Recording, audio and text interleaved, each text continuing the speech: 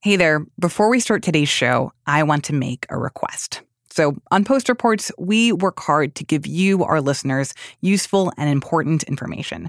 Now, we would like you to give us some information. We have a survey that we're running right now, and we'd love to hear from you. We want to learn more about your listening habits and how we can serve you better. It only takes about 5 minutes to complete. Go to washingtonpost.com/podcast survey. Again, that's washingtonpost.com/podcast survey. When you're done, you can enter a sweepstakes to win a $100 gift card. We really appreciate your help, and thank you so much.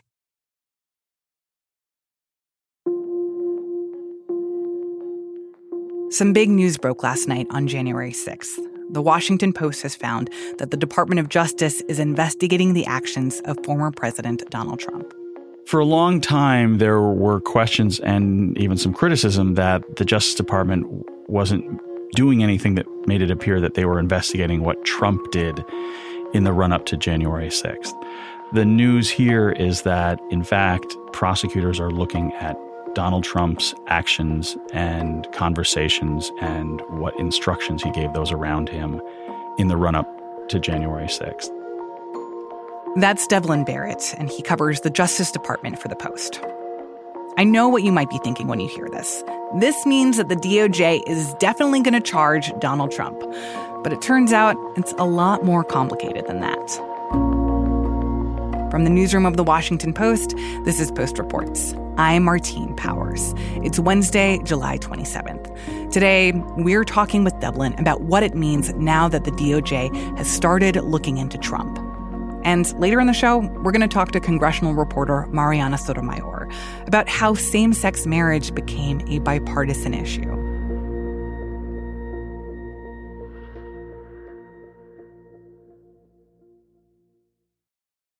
One of the subjects that the DOJ is investigating is the so-called fake elector scheme. So that was this last-minute effort before January 6th to swap out actual electors in the states that Biden had won and put in pro-Trump people instead. According to the Post reporting, the DOJ is looking specifically at meetings that Trump led, where that fake elector scheme was discussed. But what I wanted to know from Devlin is where that investigation will end up.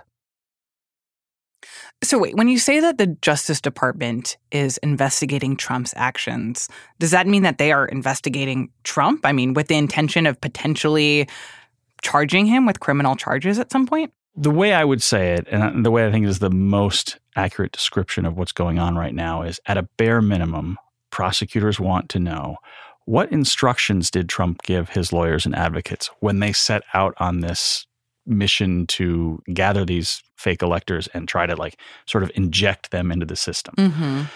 Obviously, if you're trying to find out if there were crimes of fraud involving that effort, one of the things you need to know is what were those lawyers' instructions? What were those advocates' instructions? What did the big guy tell them to do? Now, if what the big guy said to them, just to use an example, I'm not suggesting these are the actual words out of anyone's mouth, but to use an example to explain sort of like the legal and factual questions that have to be answered. Yeah. Let's assume what he tells them is, I still want to be president. Why can't I still be president? I should still be president.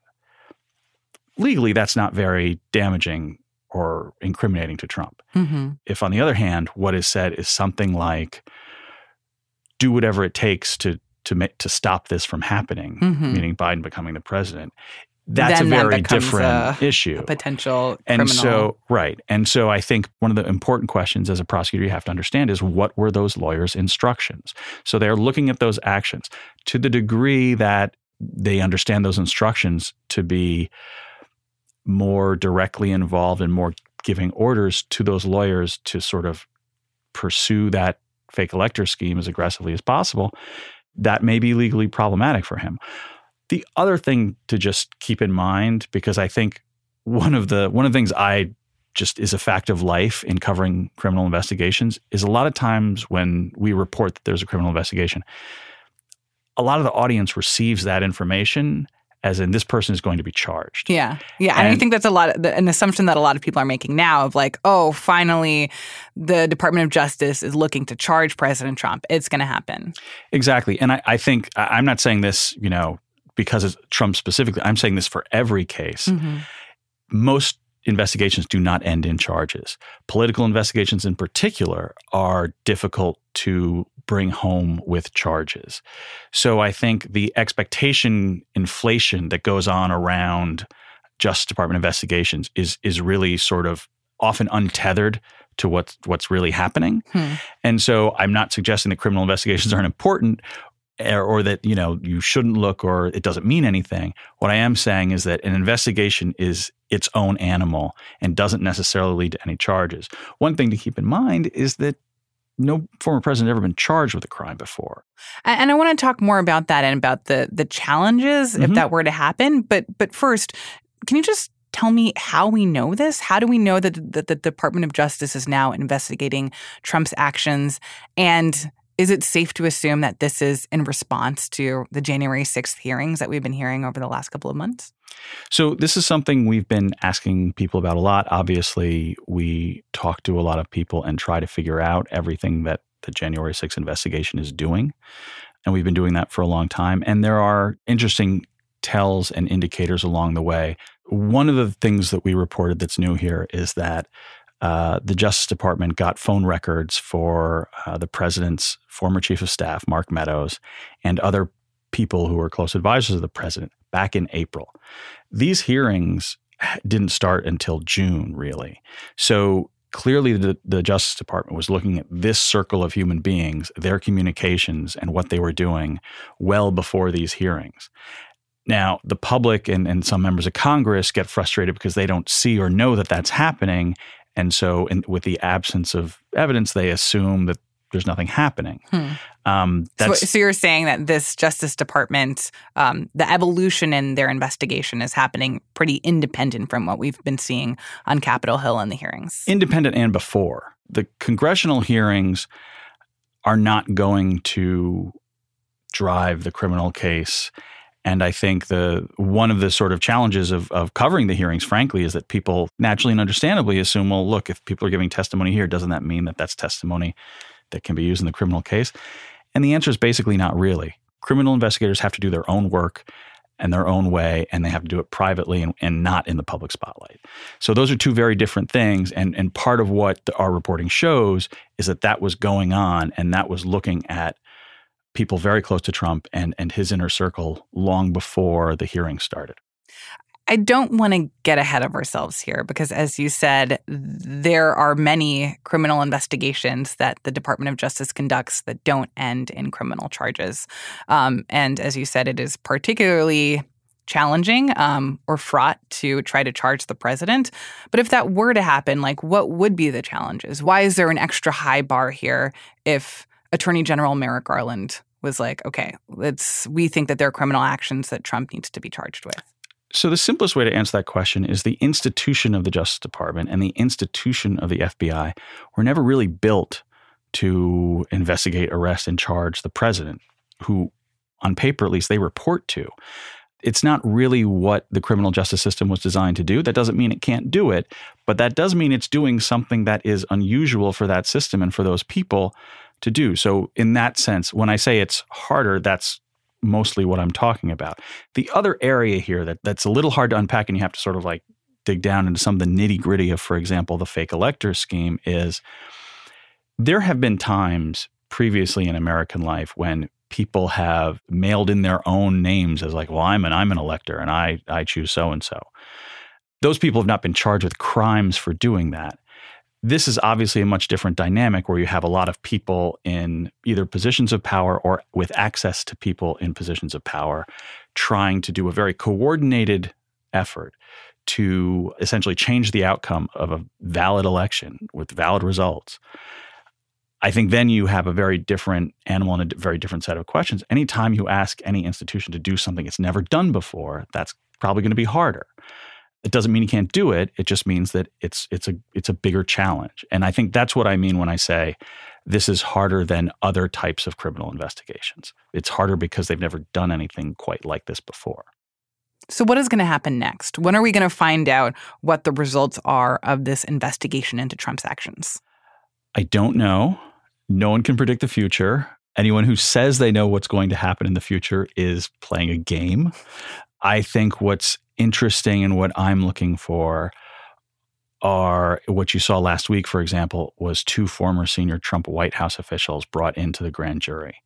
And one of the things we reported is that prosecutors are asking witnesses about what Trump said at these meetings. What were his instructions? That's an important detail. I think a big question to see going forward is who else comes into that grand jury. That will tell us something. That will give us some clues as to where this is headed and how quickly they go in. And once you're in the grand jury, you're presenting evidence with an eye toward a possible indictment. That becomes the place to watch. I think the last month has been a very deliberate and important shift from all the sort of below ground, underwater things that the investigation has been doing. And now a lot of that has moved above ground. And we've seen that in subpoenas and search warrants and now grand jury witnesses. So we are in a new, different stage of this process where a lot of what they're doing is observable to, quote unquote, the outside, folks like me. And so we're probably going to see more activity.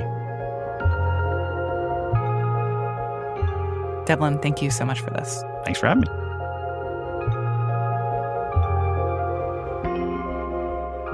Devlin Barrett reports on the Justice Department for The Post. This story was produced by Alexis Diao. After the break, we talk about how some lawmakers in Congress are trying to codify protections for same-sex marriage, and how that's become a surprisingly bipartisan effort. We'll be right back.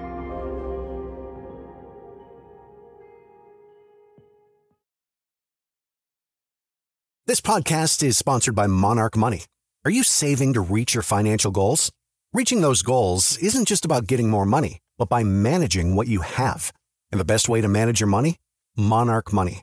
Monarch Money is a new kind of finance app that's intuitive, powerful, ad-free, and takes the headaches out of budgeting. Try it free when you go to monarchmoney.com/podcast. Monarch puts all your accounts, investments, transactions, and finances at your fingertips. With a complete view of your finances, you'll gain insights on your spending and find new ways to save. Plus, Monarch lets you customize your dashboard, collaborate with your partner, set custom budgets and goals, and track your progress toward them. See why Mint users are turning to Monarch Money and loving it, and why the Wall Street Journal named Monarch Money the best budgeting app overall. Get a 30-day free trial when you go to monarchmoney.com/podcast. That's MONARCH money.com/podcast for your free trial. monarchmoney.com/podcast. On Capitol Hill this week, there has been a lot of talk about 2 issues that we haven't heard debated in Congress for a while: same-sex marriage and interracial marriage.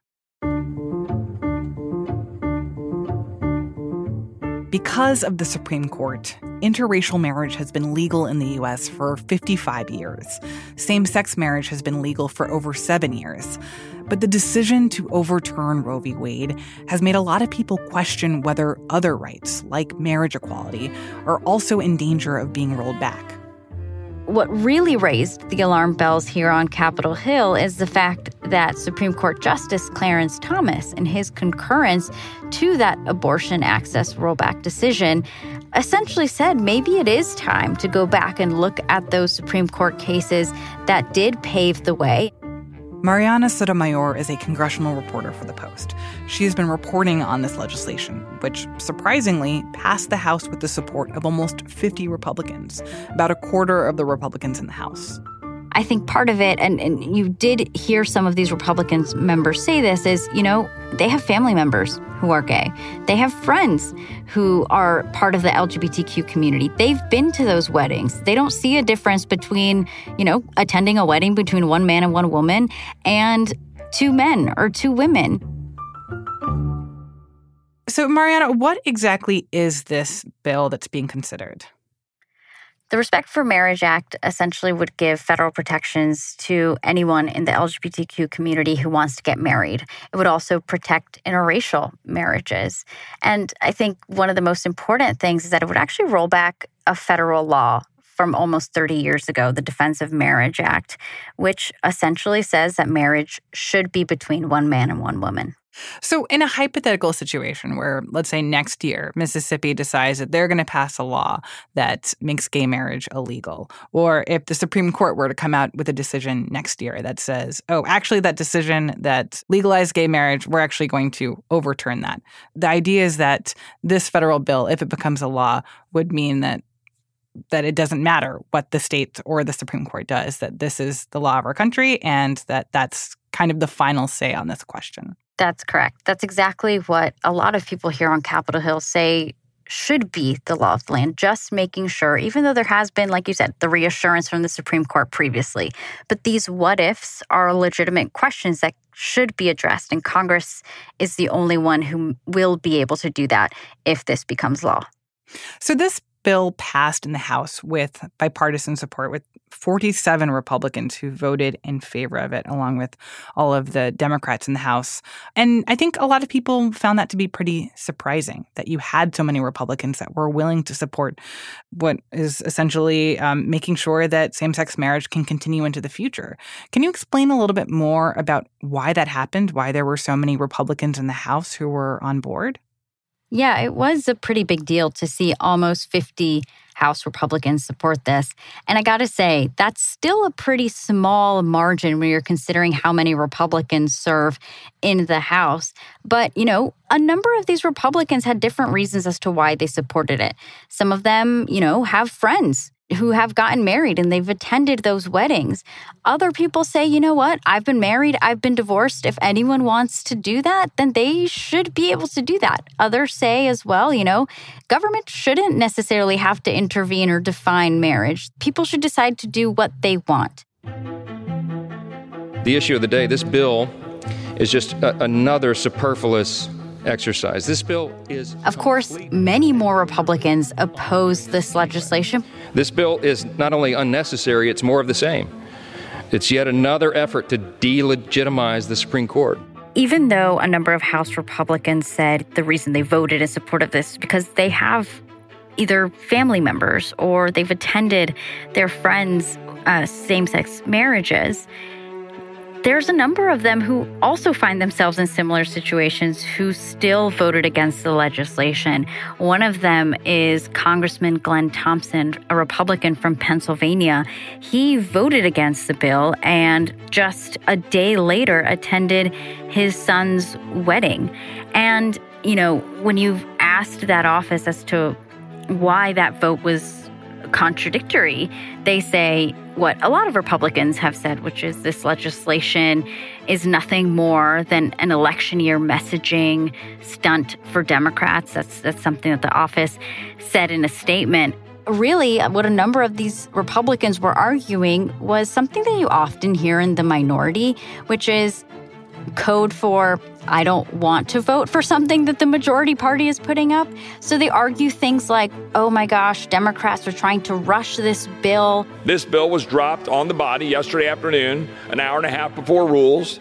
They didn't even put it through committees. But we had no benefit of the debate in Judiciary Committee to have a deep discussion about this issue, about the constitutional... They just put it for a floor vote. They didn't consult Republicans, so I'm just going to vote against it on principle.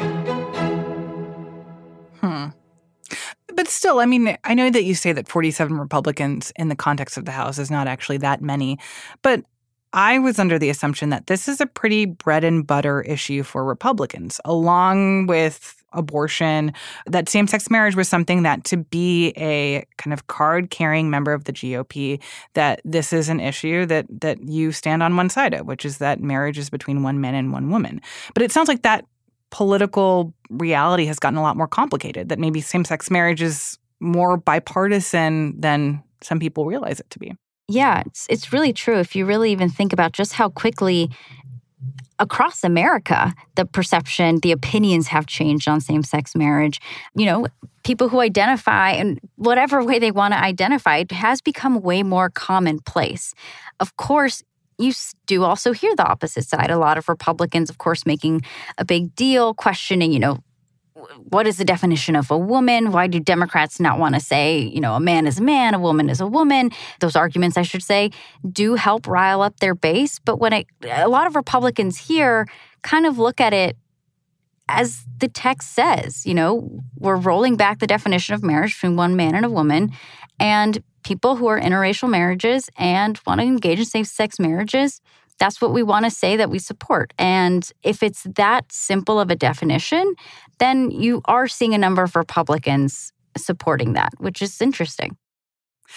I believe these lawmakers when they say that a lot of this comes down to their personal relationships, people in their families or people in their lives who have gotten married and they support those people and don't want to do wrong by them by not voting for this bill. But I also feel like there has to be a larger political calculus here of what is potentially beneficial for them to vote in favor of this.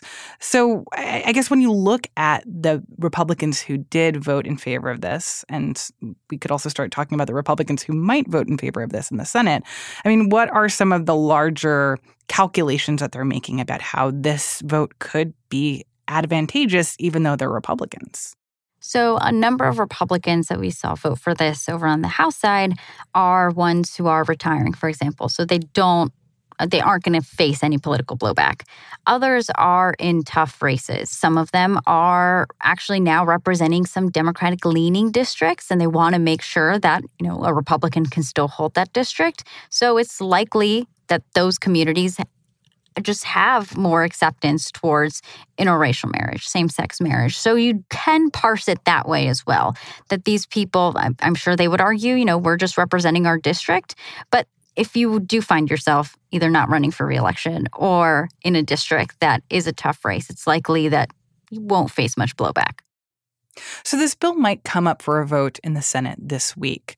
What are the chances that it would pass in the Senate as well and pass by a margin that would actually allow it to become law? That's always the question on the Senate side. How many Republicans do you need to actually pass this?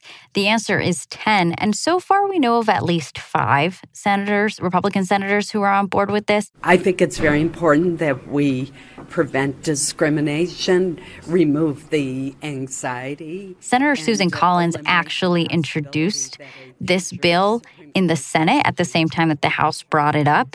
So that already signaled some bipartisan support. And there are a number of senators who have agreed with Democrats in the last year who could possibly fall in line on this vote. And can also look at some people who are retiring. Again, they're not going to face any political blowback from voters because they aren't going to be running again.